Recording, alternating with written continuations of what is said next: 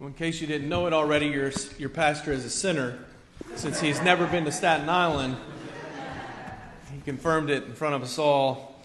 And Staten Island definitely is, some would say, the asterisk on New York City.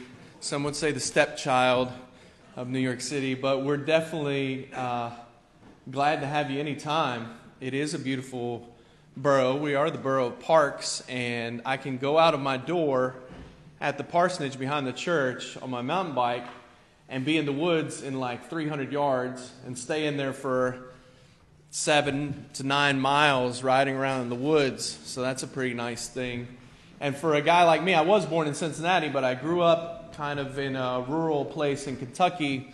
So Staten Island fits our family with 5 kids. We have one of the biggest yards in New York City. The church has 2 acres there, and in the middle of it is a big green space. So I do love Queens as well, though, and I'm so thankful for the diversity and the way that the Lord has brought the nations to your borough. I think you are number one when it comes to that statistic as far as the diversity of peoples that God is bringing together. And I really think a gospel church in Queens can reach the world, because making disciples in Queens opens the door for the rest of the nations. This morning, I'd like to ask you to turn to the book of Zechariah, page 795 in your pew Bible. And I want to talk to you this morning about Messiah's temple. And the reason I chose this passage, one of the reasons was that I'm preaching through the book of Zechariah at Willowbrook Church. And in praying for and asking the Lord to guide us in how we could bring the word to you, this is where we landed. I do want to kind of give you some background for the book of Zechariah and catch you up in case you haven't studied it in a while. I think this is the first time I've actually preached through the book of Zechariah, because it is kind of intimidating. The prophecy in it can be difficult. But let me tell you a few things about it. First, to understand this passage, you need to understand the context. So Zechariah is a prophet of God, meaning he hears from God, he speaks on behalf of God to the people of God. The time that he's writing the book to God's people is after they're coming back from 70 years of captivity. So the children of Israel have been taken away to Babylon, and now they're coming back to their homeland, but their place of worship is in shambles. So imagine being 70 years taken away from home, being held against your will, being in captivity due to your own rebellion against God, who called you out of the world to himself. So for 70 years they were in captivity. And then you finally get to go home, and for the Israelites this meant they could again worship God as he had instructed them in the temple. However, in the temple, there was no temple. It was destroyed. So they had no place of worship. It'd be like you showing up today and there's no place for you to worship. They had started to rebuild the temple early in their arrival back home, but division and attack had kept them from finishing the job. So for a little while, they left off the rebuilding of the temple. But Haggai and Zechariah, this is their purpose in the Old Covenant. In these prophetic books, they are challenging the people of God to, again, rebuild the temple. And Zerubbabel was the governor, so the temple that they were rebuilding during that time, we know as Zerubbabel's temple. And once the temple was rebuilt, then the priests would once again begin to offer sacrifices to God, and Israelite families would bring their perfect lambs and other sacrifices to recognize their guilt before God. So the reinstitution of the temple would again remind the people on a regular basis, God is holy and we're not. Year after year and time after time. Now the priests who were to offer the sacrifices were to be the holy people of God. They were to be prepared to represent the people of God, but they had been out of church for a while. 70 years in captivity. And the priest of all priests during Zechariah's reign was someone named Joshua. And we're going to read about him in this text this morning. He was the high priest. Now, when you think of Joshua here, this is not the Joshua that followed Moses. This is a different Joshua.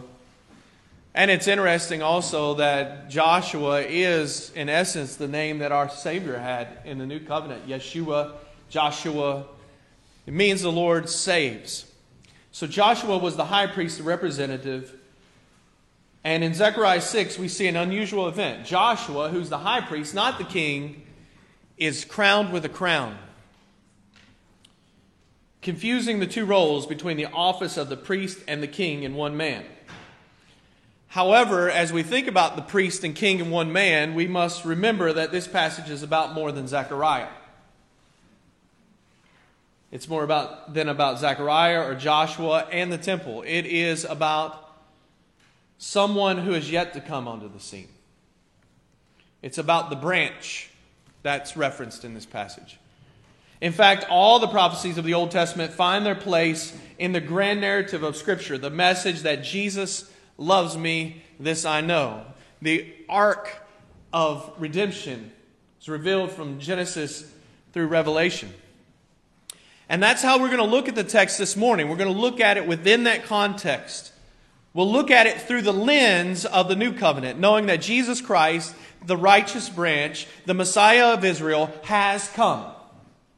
We stand here now 2,000 years later after his coming. He has lived in perfect obedience to the law of God, and he mediates as our high priest even now.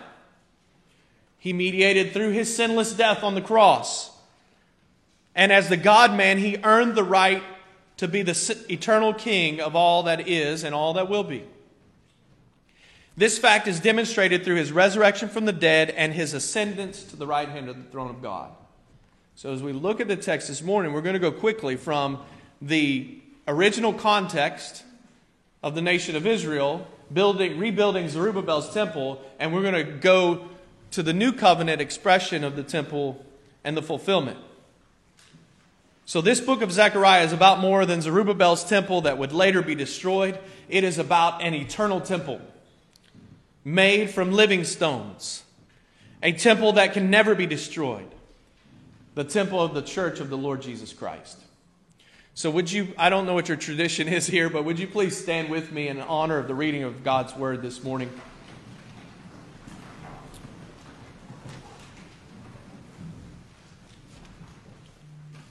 Again, it's on page 795 in your Pew Bible. Zechariah chapter 6, verses 9 through 15. And the word of the Lord came to me. Take from the exiles Heldai, Tobijah, and Jedaiah, who have arrived from Babylon, and go the same day to the house of Josiah, the son of Zephaniah. Take from them silver and gold, and make a crown, and set it on the head of Joshua, the son of Jehozadak, the high priest. And say to him, Thus says the Lord of hosts, Behold the man whose name is the branch, for he shall branch out from this place, and he shall build the temple of the Lord. It is he who shall build the temple of the Lord, and shall bear royal honor, and shall sit and rule on his throne. And there shall be a priest on his throne, and the counsel of peace shall be between them both. And the crown shall be in the temple of the Lord as a reminder to Helem, Tobijah, Jedaiah, and Hin, the son of Zephaniah. And those who are far off shall come and help to build the temple of the Lord. And you shall know that the Lord of hosts has sent me to you. And this shall come to pass if you will diligently obey the voice of the Lord your God. Our Father, we pray this morning that you would bless your word to your people. We pray you'd build your temple by the word, that you would strengthen the temple. And we pray, Father, if there be anyone here who does not know Jesus Christ as Lord, that by your Spirit you would draw them to yourself, that they would see his glory, that they would see their sin. And help us, Lord, those of us who know you. We pray you deal with us wherever we're at this morning, whatever it is that's going on in our hearts, whatever idols we are carrying around, whatever it is you want to do, Lord, we are open. Have your way, we pray, through Jesus Christ our Lord, the righteous branch. Amen. Amen. Please be seated. So if I were to just summarize the sermon on the front end, and you do have a handout there if you'd like to fill it out and follow along. Also left some space in the back for you to take some notes, and there's also an additional notes page in your bulletin. But if I were to summarize in a simple sentence what this passage is all about, the branch will wear the crown and build the temple of the Lord. The branch will wear the crown and build the temple of the Lord. In this text, we see that the nation of Israel had returned to Jerusalem, and they would finish the rebuilding of the temple. They would do so at the prophetic urgings of Haggai and Zechariah. So think of Haggai and Zechariah as the cheerleaders, as the encouragers, as the ones who are saying, let's do this. Let's reinstitute the worship of God. And we read in the book of Ezra, I'm not going to ask you to turn there. I'm going to read a few passages like this. I'll just read them for you. You can make note. But it's in Ezra 6, 13 through 15. It says this. It says, according to the word sent by Darius the king, Tattenai, the governor of the province beyond the river, Shethar-Bozenai, and their associates did with all diligence what Darius the king had ordered. And here's what I want you to listen to. And the elders of the Jews built and prospered through the prophesying of Haggai the prophet and Zechariah the son of Iddo. They finished their building by decree of the God of Israel and by the decree of Cyrus and Darius and Artaxerxes, king of Persia. And this house was finished on the 3rd day of the month of Adar in the 6th year of the reign of Darius the king. So when we read in Ezra, we see that the temple was completed, that the prophecy and the preaching of the word of God that encouraged the people to rebuild the temple had its desired outcome. Now I want to take just the rest of our time this morning focusing on 3 elements of this prophecy. The first thing I want us to look at together is the branch. So let's look at Zechariah chapter 6, verse 12. And say to him, thus says the Lord of hosts, behold the man whose name is the branch, for he shall branch out from this place, and he shall build the temple of the Lord. It is he who shall build the temple of the Lord, and shall bear royal honor, and shall sit and rule on his throne. And there shall be a priest on his throne, and the council of peace shall be between them both. So we see Zechariah speaking to the priest Joshua that there would be a branch, and then we see some specific things that the branch will do. And to get more information on this, the book of Jeremiah helps us a lot. And you might want to turn there quickly to Jeremiah chapter 23. So the passage that was read earlier from Isaiah 11 is beautiful, pointing to the branch and what he'll do and the peace that he'll bring and so on.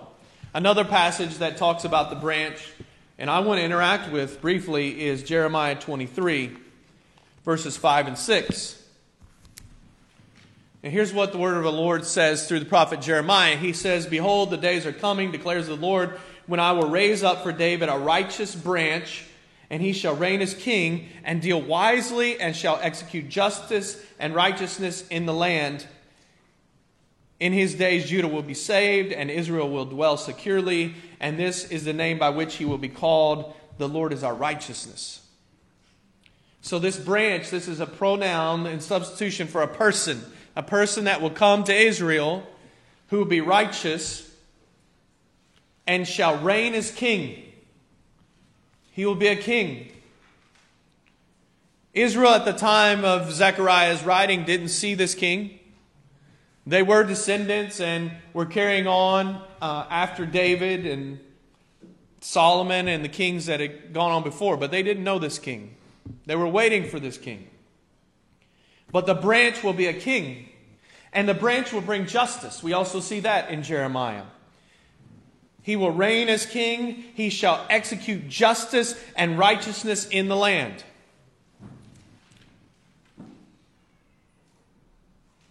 In his days, Judah will be saved and Israel will dwell securely. So the branch will be a king. He will bring justice and he will bring peace. So verse 6 of Jeremiah tells us that Israel will dwell securely. And this is the name by which he will be called. The Lord is our righteousness. So you kind of get some pictures of who this branch is, what he'll do. He'll be a king. He'll establish justice. He'll bring peace. Now, you already know this branch is Jesus. This branch is from the lineage of David, and this branch is Jesus. Look again, Jeremiah 23, verse 5. Behold, the days are coming, declares the Lord, when I will raise up for David, so a descendant of David, a righteous branch, and he shall reign as king. And the book of Isaiah in chapter 11, when it talks about this branch or a shoot, it talks about it coming from a stump, meaning Israel would be cut off. So between the book of Malachi and Matthew, you have 400 years where the nation of Israel has no word from the Lord. Over and over, they have denied God's leading. And they were cut off. Not completely and utterly. Read Romans 9 through 11 and contemplate these things. But in large measure, Jesus came to his own people. His own people rejected him. Of course, the 12 apostles are Jewish descendants. And even today, many Jewish descendants are coming to faith and recognize their Messiah. They don't have to stop being Jewish to recognize their Messiah. But we, who are Gentiles, have been included in this family. And so it all finds root in this descendant of David. That's why, after this 400 years of silence, when you get over to the book of Matthew, how does the book of Matthew begin? Matthew 1:1, the genealogy of Jesus Christ, the son of David, the son of Abraham. The righteous branch, a descendant of David. When we get to the New Covenant, the very first verse of the New Covenant tells us that this Jesus is a descendant of David. Jesus himself testifies that not only is he the descendant, the shoot from David, the righteous branch, but that he is actually the root of David. So he is the creator of King David. All things were made by him, and without him was not anything made that was made. John chapter 1. The eternal Son of God was there at creation. Created all things by his power. The eternal Son of God incarnated, added to himself a human nature. One person with two natures. A human nature, a divine nature. Fully God and fully man. But this one who is fully God and fully man in the person of Jesus Christ was there in the beginning. As God the Son, creating all things. And so Jesus, at the end of the Bible, is able to say in Revelation 22:16, I, Jesus, have sent my angel to testify to you about these things for the churches. I am the root and the descendant of David. He is the creator and he is the fulfiller of the promises. He is the descendant of David, the bright and morning star. So we see the branch in this passage. The next thing I want you to see, and that's your first blank, if you're not used to, if you need to make sure you got it filled in there. The second is the crown. The branch wears the crown. Already we said he comes from David, so the branch will be in the kingly line. But the branch, Jesus Christ, is not just a king. He's the fulfillment of all three of the important offices that we see in the Old Covenant. The prophet, he's a prophet like Moses. He's a king from David. But he's also a priest. An intercessor who makes a way for us to have a relationship with God. He made peace through the blood of his cross. So as we look back to the text in Zechariah, we see that the branch wears a crown. The crown, we see, is made from precious materials. Precious materials. So look at Zechariah 6 verse 11. Take from them, that is from the children of Israel that have been in exile in Babylon, take from them the things that they brought back that are precious, which are gold and silver and gold, and take these precious things and make a crown that will be put on the priest. So set the crown that you make from the silver and gold on the head of Joshua, the son of Jehozadak, the high priest. So you hear, this is strange stuff. The crown should go on the king, not on the priest. But they put the crown on the high priest. Priests were to wear turbans and not crowns. That's what God prescribed for them in the Old Covenant. Joshua had the wrong hat on. Right? So the crown was made from the spoils of the nations. And this is going to be important as we make application to the new covenant. But we see this in Haggai. And that's the way they say it in Kentucky. I don't know the way they say it in Queens. Haggai. There's 3 different ways, at least, you could say it. Haggai, Haggai, Haggai. I don't know. So the crown was made from the spoils of the nations. Haggai 2:7 says, I will shake the nations. So you have an emphasis there, not just on the nation of Israel, but on the nations of the world. God is saying, I will shake the nations so that the treasures of all the nations will come in. So God will collect treasures from the nations and bring them to His people and to His place. And that He will fill His house with the glory that He collects from the nations. That's what Haggai tells us. In verse 8 of Haggai chapter 2, it says, the silver is mine, the gold is mine, declares the Lord of hosts. And the latter glory of this house shall be greater than the former, says the Lord of hosts.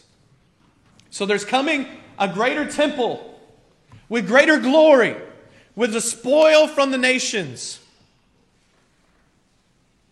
And this crown that's given to Joshua in some form symbolizes that will happen.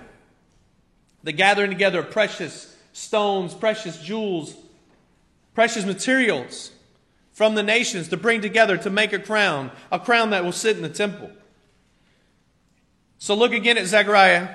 I'm sorry, it's in chapter 9. You could look there if you like. Maybe turn over a page to Zechariah 9, verse 16. Again, Zechariah talks about a crown and jewels. So in Zechariah 9:16 it says, on that day the Lord their God will save them as the flock of His people, for like the jewels of a crown they shall shine in His hand, in His land. So this is symbolism. I would be able to preach this better if I knew you better and knew where you're at. I don't know where your understanding is, but a lot of the Old Covenant prophecies use this symbolic language that have application for us today and help us to understand more in picture form what God is doing. So God is making something beautiful, a crown fit for a king, and the materials He's gathering from the nations. And this material that is for the crown is brought in by God's people. So look back with me again at Zechariah chapter 6, verse 10. Here's where the material comes from. Take it from the exiles, Heldai, Tobijah, Jedediah, that have arrived from Babylon. And just for you astute students, the names that are mentioned at the end of this section are the same guys, just different forms of the names, I believe. A couple of the names. But take this material from the exiles. Verse 11, take from them silver and gold. And again in Haggai chapter 2, verse 7, so the treasures of all the nations shall come in, and I will fill this house with glory, says the Lord of hosts. So, the crown is made of precious materials. The crown is brought in by God's people from the nations. And the crown will be in the temple. Will be in the temple. Zechariah 6, verse 14, and the crown shall be in the temple of the Lord as a reminder to Helem, Tobijah, Jedediah, and Hin, the son of Zephaniah. And what I wanted to say is, as far as application of this passage, is that Jesus is the high priest that wears the crown of glory. He is not just king, but He's also priest. So He is the priest king. He wore the crown. First, we see Him in His life. He wore a crown. Do you remember the first crown Jesus wore? It was a mocking crown. A crown of thorns. In Mark chapter 15, we read about it. It says, the soldiers led Him away inside the palace. that is the governor's headquarters, and they called together the whole battalion, and they clothed him in a purple cloak and twisted together a crown of thorns. They put it on him, and they began to salute him, "Hail, King of the Jews!" And they were striking his head with a reed and spitting on him and kneeling down in homage to him. And when they had mocked him, they stripped him of the purple cloak and put his own clothes on him, and they led him away to crucify him. So when you see Jesus come, he wears this mocking crown. But then in Hebrews chapter 2, verse 9, we read this about Jesus. It says, "What we see him, who for a little while was made lower than the angels, namely Jesus, crowned with glory and honor." So wearing a crown of glory and honor. And it's not so much about a physical crown. It's about saying something that he deserves. And why does he deserve it? Why does he get the crown? The writer of Hebrews says he is crowned with glory and honor because of the suffering of death that he went through. He earned the crown by being the priest. He earned the crown by suffering and dying. Now, you may think, well, he always deserved the crown because he was God. Yes, he was God, but he was God who took to himself a human nature. And as a man, he humbled himself and became obedient. He fulfilled the law as a man in our place. And we need that. Because we've all sinned and fallen short of the glory of God. And we, men, meaning men and women, boys and girls, need a substitute. Need someone in our behalf, because we couldn't keep the law, who kept the law in our place. Needing someone in our behalf to die for our sins, to take them away from us. So Jesus is that suffering one, that intercessor, that one to go between us and God, the one who lived the righteous life that you or I cannot live, and the one who died to take away our sins, to reconcile us to God. Because God is holy and we are not. And to approach a holy God, we must be cleansed of our sins. Therefore, he who knew no sin became sin in our place, that we might be made the righteousness of God through him. Jesus died for me. And therefore, as a man, he was exalted. The Father exalted the Son and gave him a name that's above every name.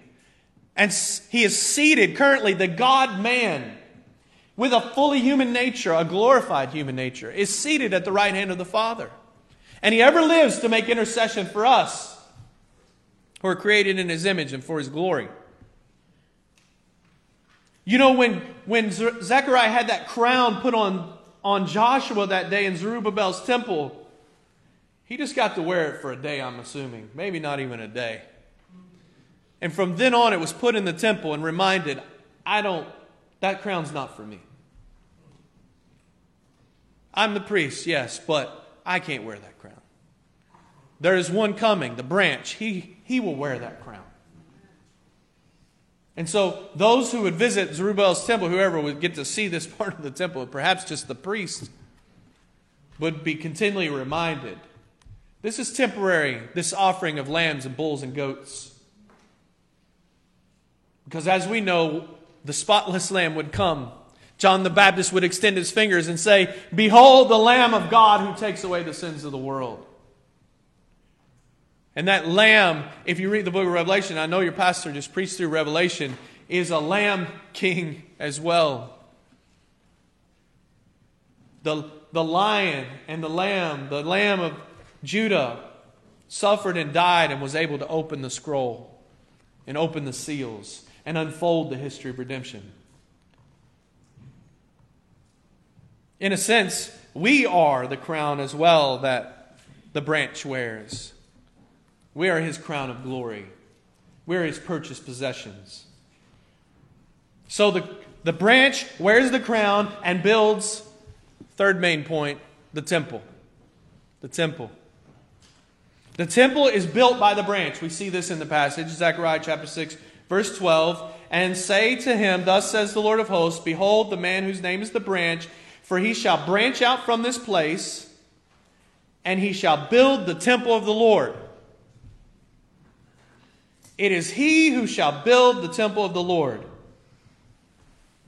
I hadn't thought of this. I think I picked it up in some commentary, or maybe somebody said it sometime. But isn't it appropriate that Jesus Christ grew up the son of a carpenter, building things?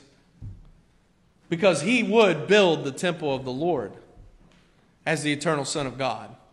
In his earthly life, he used his hands to build perhaps buildings, furniture. I don't know what all he built. But as the eternal Son of God, he is building a temple right now. So the temple is built by the branch. And the temple is the temple of the Lord.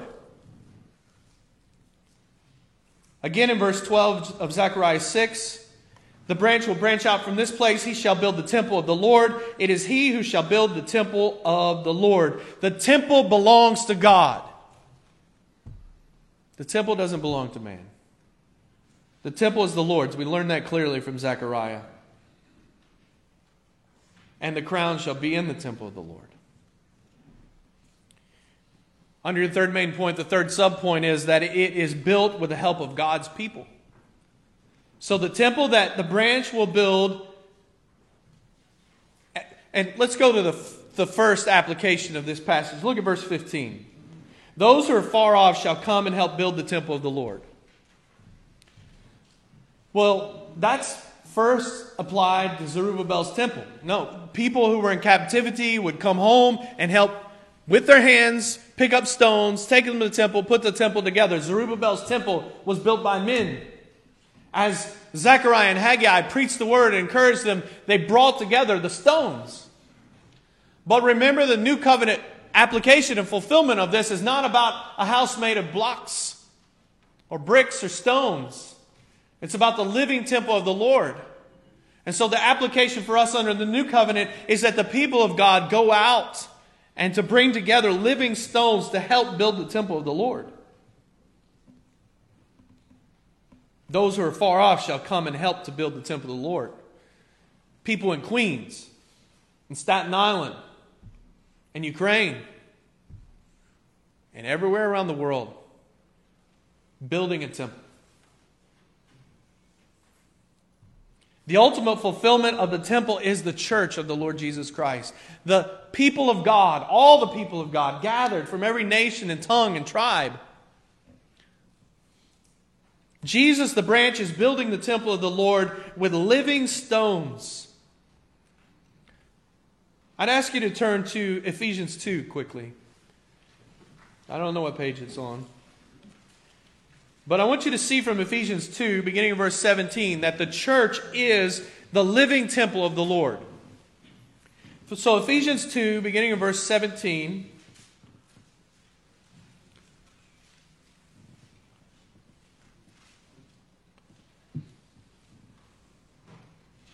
This is the Apostle Paul speaking to the church at Ephesus. He's going to use temple language to talk about the church. And he came and preached peace to you who were far off. Oh, we just saw that in Zechariah. People from far off. Places far off. And peace to those who were near, the nation of Israel itself. Because Christ breaks down the wall between Jew and Gentile. Together in one body. Verse 18. For through him, that is through Christ, we both, Jew and Gentile, have access in one spirit to the Father. So then you are no longer strangers and aliens, but you are fellow citizens and saints and members of the household of God. Look at verse 20. And we're going to use this building language.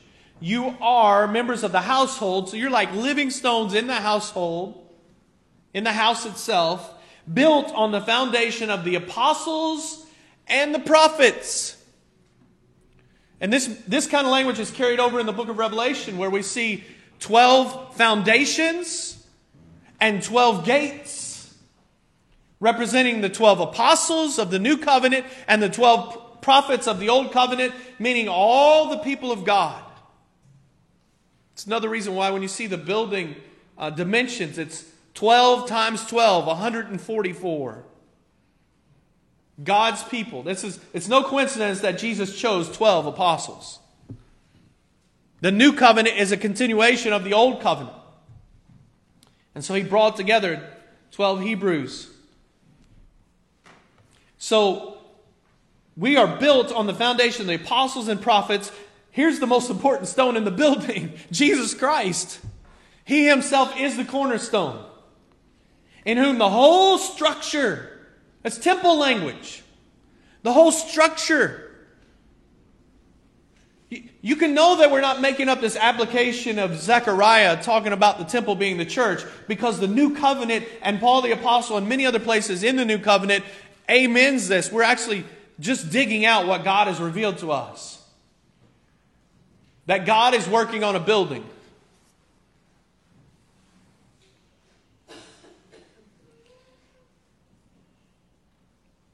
The whole structure being joined together grows into a holy temple in the Lord.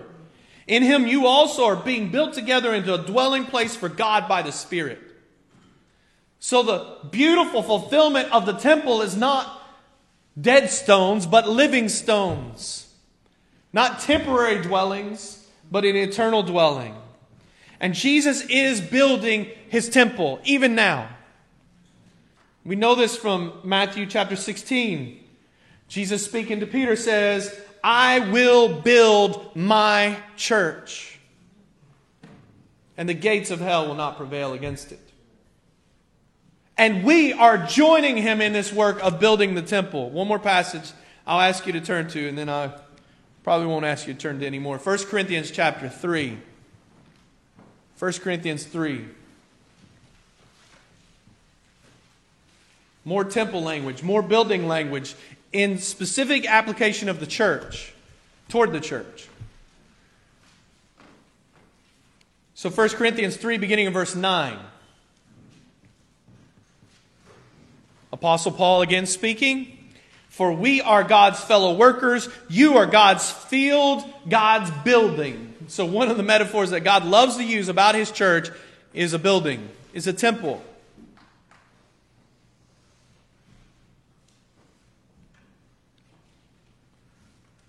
According to the grace of God given to me, like a skilled master builder, I laid a foundation, and someone else is building upon it. Let each one take care how he builds upon it. For no one can lay a foundation other than that which is laid, which is Christ Jesus. So the foundation of the church is the Lord Jesus Christ. The cornerstone of the church is the Lord Jesus Christ.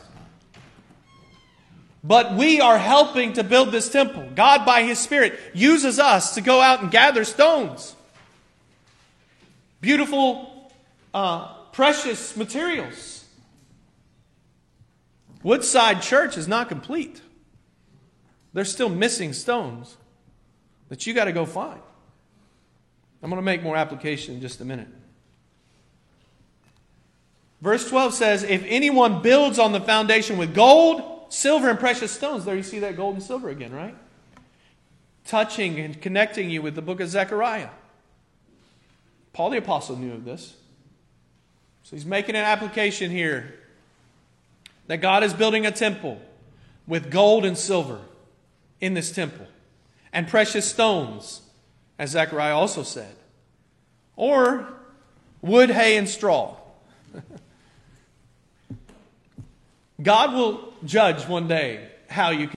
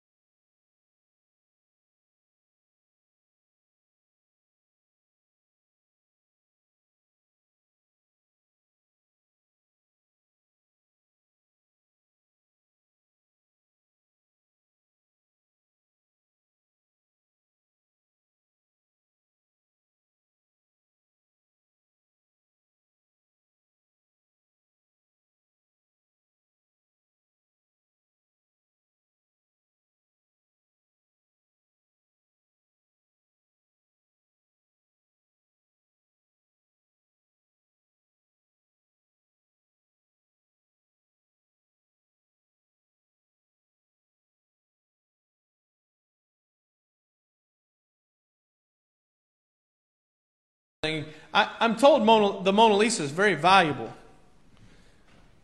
But nobody's going to buy her. She's not for sale. So I want to distinguish between the value and the cost. Something can be very valuable, but nobody ever actually pays for it. So first think about the value of this temple, the value of this church. Jesus tells us that the whole world couldn't be given for just one soul. The whole world is not worth what one soul is worth. And you are a temple of many souls. Your value is beyond billions, beyond trillions, beyond all money. Nothing can estimate the value of this congregation. You are valuable to God. You're so valuable, I want you to consider and meditate on the cost of this temple of the Lord. First, think about the construction cost of the temple. In order for Christ to build this temple right here,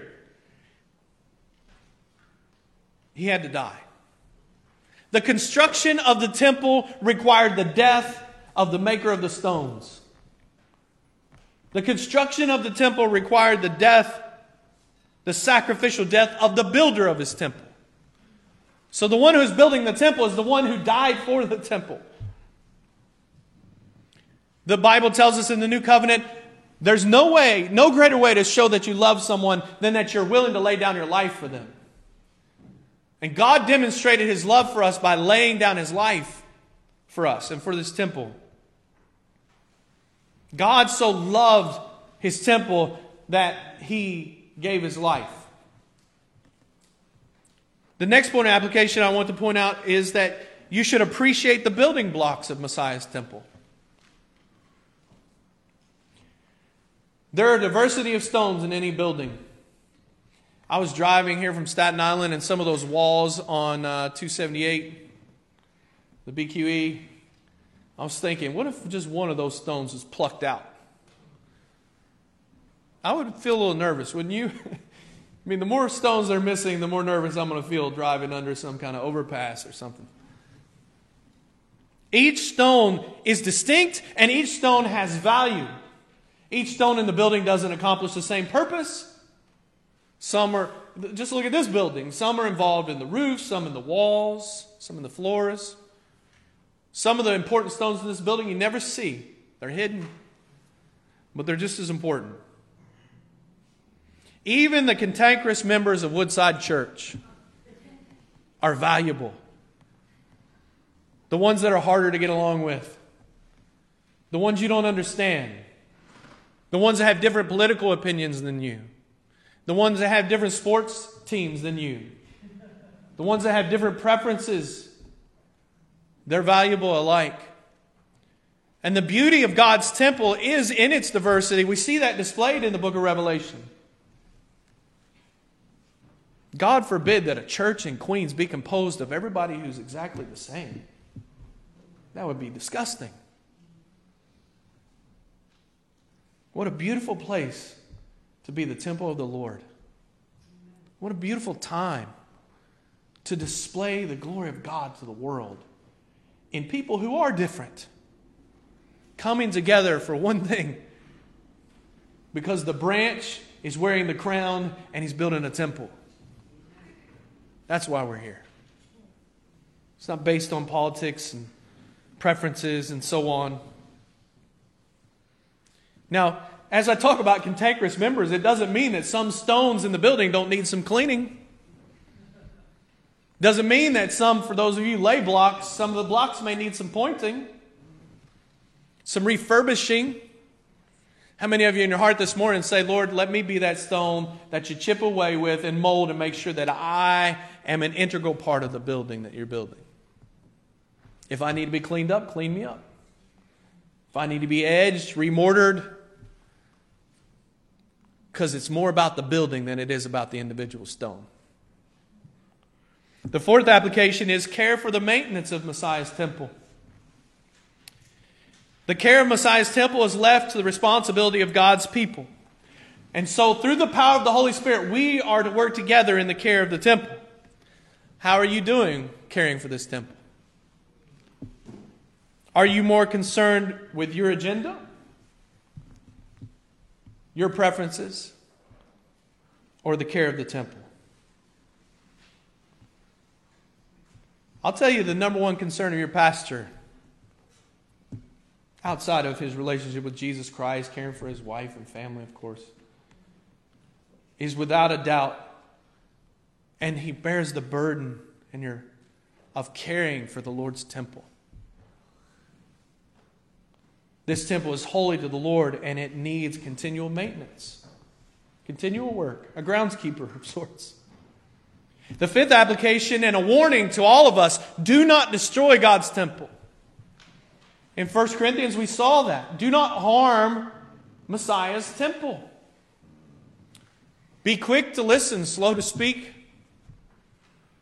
Quickly repent and confess. Be quickly reconciled to your brother or sister if offended.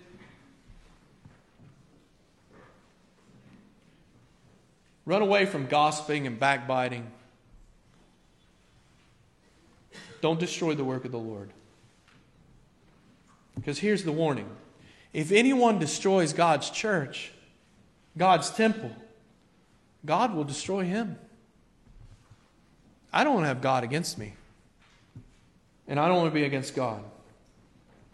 The 6-point application: join together to help construct the incomplete temple. It's not just about getting together here on a Sunday morning. The real work is out there. Gathering stones, rough stones. Oh, I don't think they'd be interested in church or things of God. I made that mistake this past week. I went out of town. I was on a flight.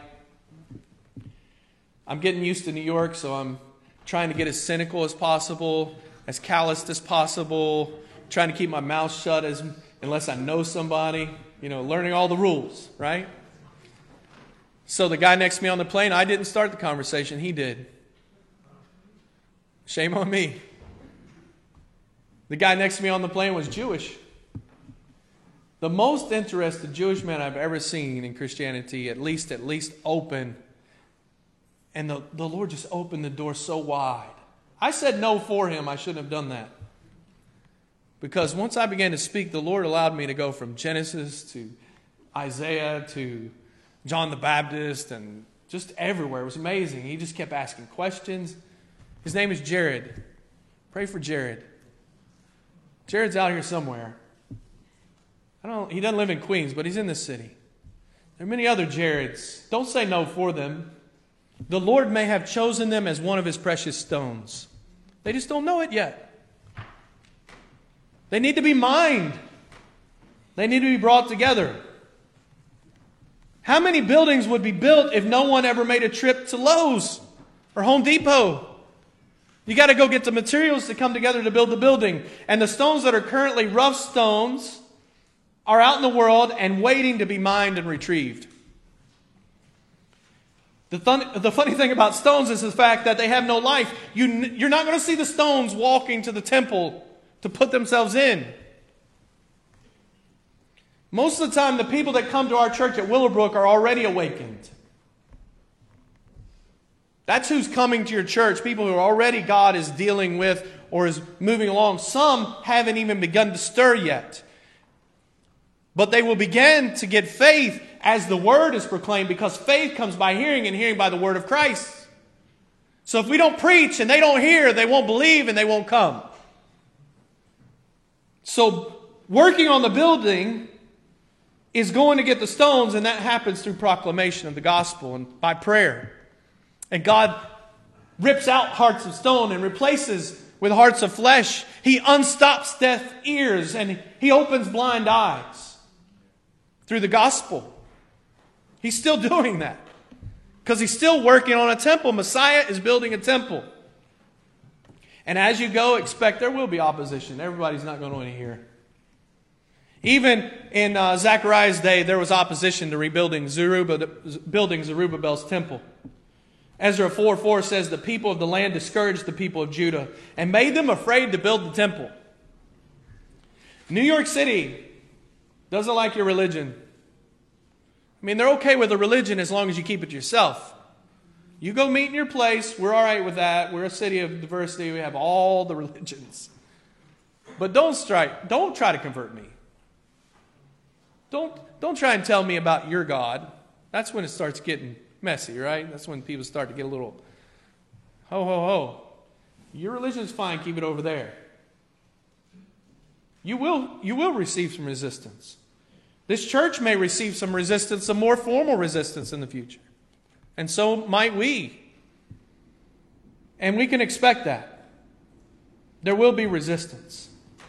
One commentary wrote, just as the people of Zechariah's day faced many challenges, so does the church today. There are challenges of persecution and martyrdom, and challenges of secularism and materialism and idolatry. Just as there were scoffers in Zechariah's day, there are those who scoff at the lack of influence and power the church displays in the world, or at the misused power it displays at times. Many things done in the name of Christianity that harm our witness. This vision is a great encouragement that God's Word, in the power of the Spirit, will accomplish its purposes. It is an encouragement to preach this Word even in the day of small things, knowing that God keeps His promises. I will build my church, and the gates of hell will not prevail against it.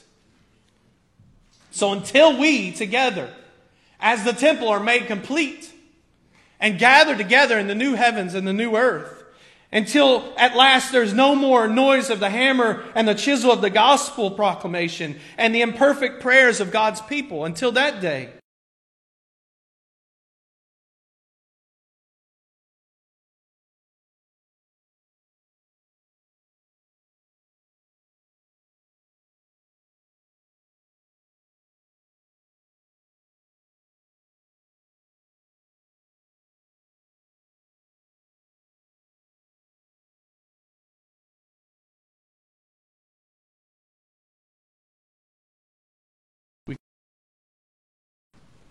Yeshua.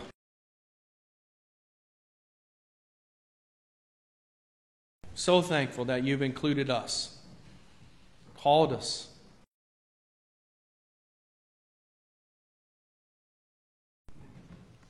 Lord, let us bring you glory. Let us be a crown of glory. Let Woodside Church be a crown of glory. Advance your kingdom here, Lord. Build your church. Lord, enlarge your temple. Add living stones. Help us to quarry and to work. Help this pastor and this congregation, Lord. May you build a church here that the gates of hell cannot withstand.